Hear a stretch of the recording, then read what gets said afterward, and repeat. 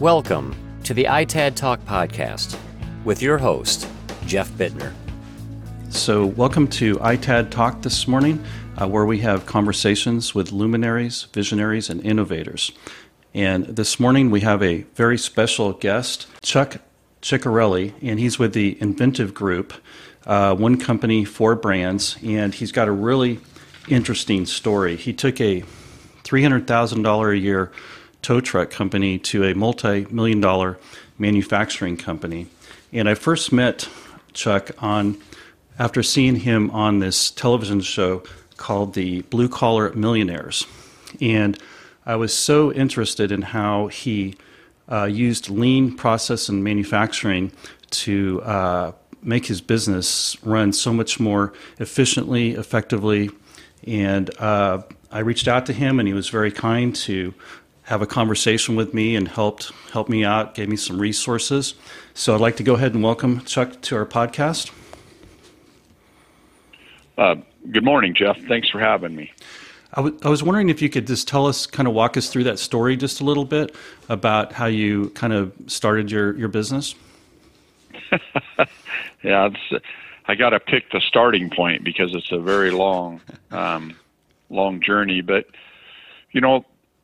I think the point where I'd like to pick it up is we had a towing company and would go out and tow vehicles and would get calls from police. And just to give you an idea, the area we covered was 90 miles in almost each direction. So imagine at 3 a.m. in the middle of a snowstorm, you get called to go recover a vehicle that's 60, 70 miles away. And we were consistently showing up with the wrong equipment. We would not get the right information. So we started inventing towing equipment for tow trucks to make that job easier. And one of the big inventions was a side puller, which is a crane you mount on the roll bed, the flatbed tow trucks. And it would allow you to recover a vehicle off the side of the road. You could winch it up and then winch it onto the flatbed. And all of a sudden, other tow truck distributors started calling us saying, "Hey, can I buy that from you?" And we started building these products and selling them to them. And I was consistently struggling with how to, one, grow a company, and two, how to consistently build products. And I come across this company called Toyota, and I immediately became just enamored with them. And I don't know if you knew this, but even today, so several years ago, they opened up all of their patents to the world regarding renewable resources and said, "Here they are, free of charge. Come take them." And we don't want nothing in return because we just believe it's going to build a better world. And that's currently, they reopened it again. I just did some research on that, and they're doing it again. And I found it interesting that I always get the names backward, but I believe it was Soichiro Toyoda, and it's Toyda, who invented the loom way back when, and they had Toyota Loom and Weaving or Loom Works, and the story goes that, well, he wanted to do something to help the women in the village. He noticed that their hands were, it was very hard on them. And so he set about to make a better loom to help them. It wasn't all about money. It was about helping them. And then he became very well known for Jidoka, which is stopping the machine when the machine had a problem. And anyways, I'm trying to accelerate this story so nobody gets bored. But when he sold it, and to I believe their name was the Platt Brothers, And when he sold the company, he took the family fortune to his son, Kiichiro, and he said, I've done my part to help the world. You take this money and you go do your part. And I just thought that was fascinating. You know what I mean? That he says, you go do your part. So his son said, well, I want to build cars. Wow. And, you know, I don't know if you know, but in 1928, how many Model A's do you suppose Henry Ford produced in a year? In 1948, you said? 28. 28. I'm kind of putting you on the spot. Okay, I'll guess. I'll say 10,000? 1.6 million. Oh, wow. Nobody gets that right. I didn't either. Wow. And I was thinking to myself, so there was approximately every 27 seconds, 24 hours a day, a Model A rolled off the assembly line. Wow. And this young man in Japan with very little money said, Dad, I want to take the family fortune and I want to go compete against Ford. Wow. And that's what I thought, wow.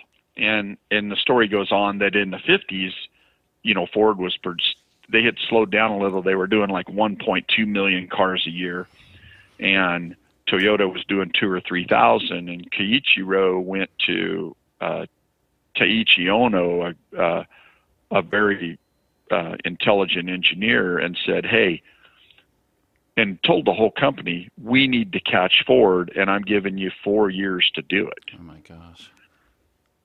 And this was right after the war, you know, after they'd been bombed, there's no infrastructure. Right. And everybody said, height, which means I accept the challenge. Wow. And I just found it a very compelling story. And then as we started reaching out for help, it was astounding to me that this company is offering 50, I think they're almost 60 years in business now, offering all of that. Dang it, forgot to shut my phone off.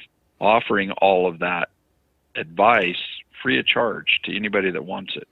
And they're saying, you know, don't mimic us, be better than us. And so I just started consuming books, and you know what I mean, met Paul Akers, and just started surrounding myself in the lean community.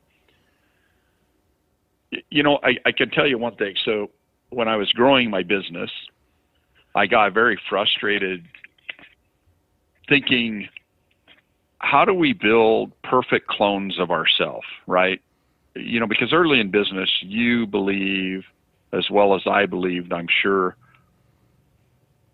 you would get frustrated because employees wouldn't do it the exact way we wanted it done, right? And they didn't get caught up in the vision. And I got very frustrated, like, how am I going to build this company if I can't find super talented people?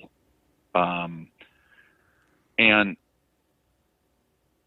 I came across a sentence in one of their books, and it said, the first assumption when an employee makes a mistake should not be that the employee made the mistake, but rather there's a flaw in the system that allowed the mistake to occur.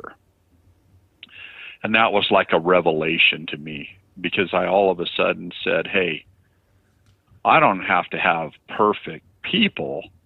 I have to have perfect processes. Do you see what I mean? We never blame the person. We always blame the process. Yeah, I mean, I'm actually taking notes here as you're talking. and it's just been life-changing.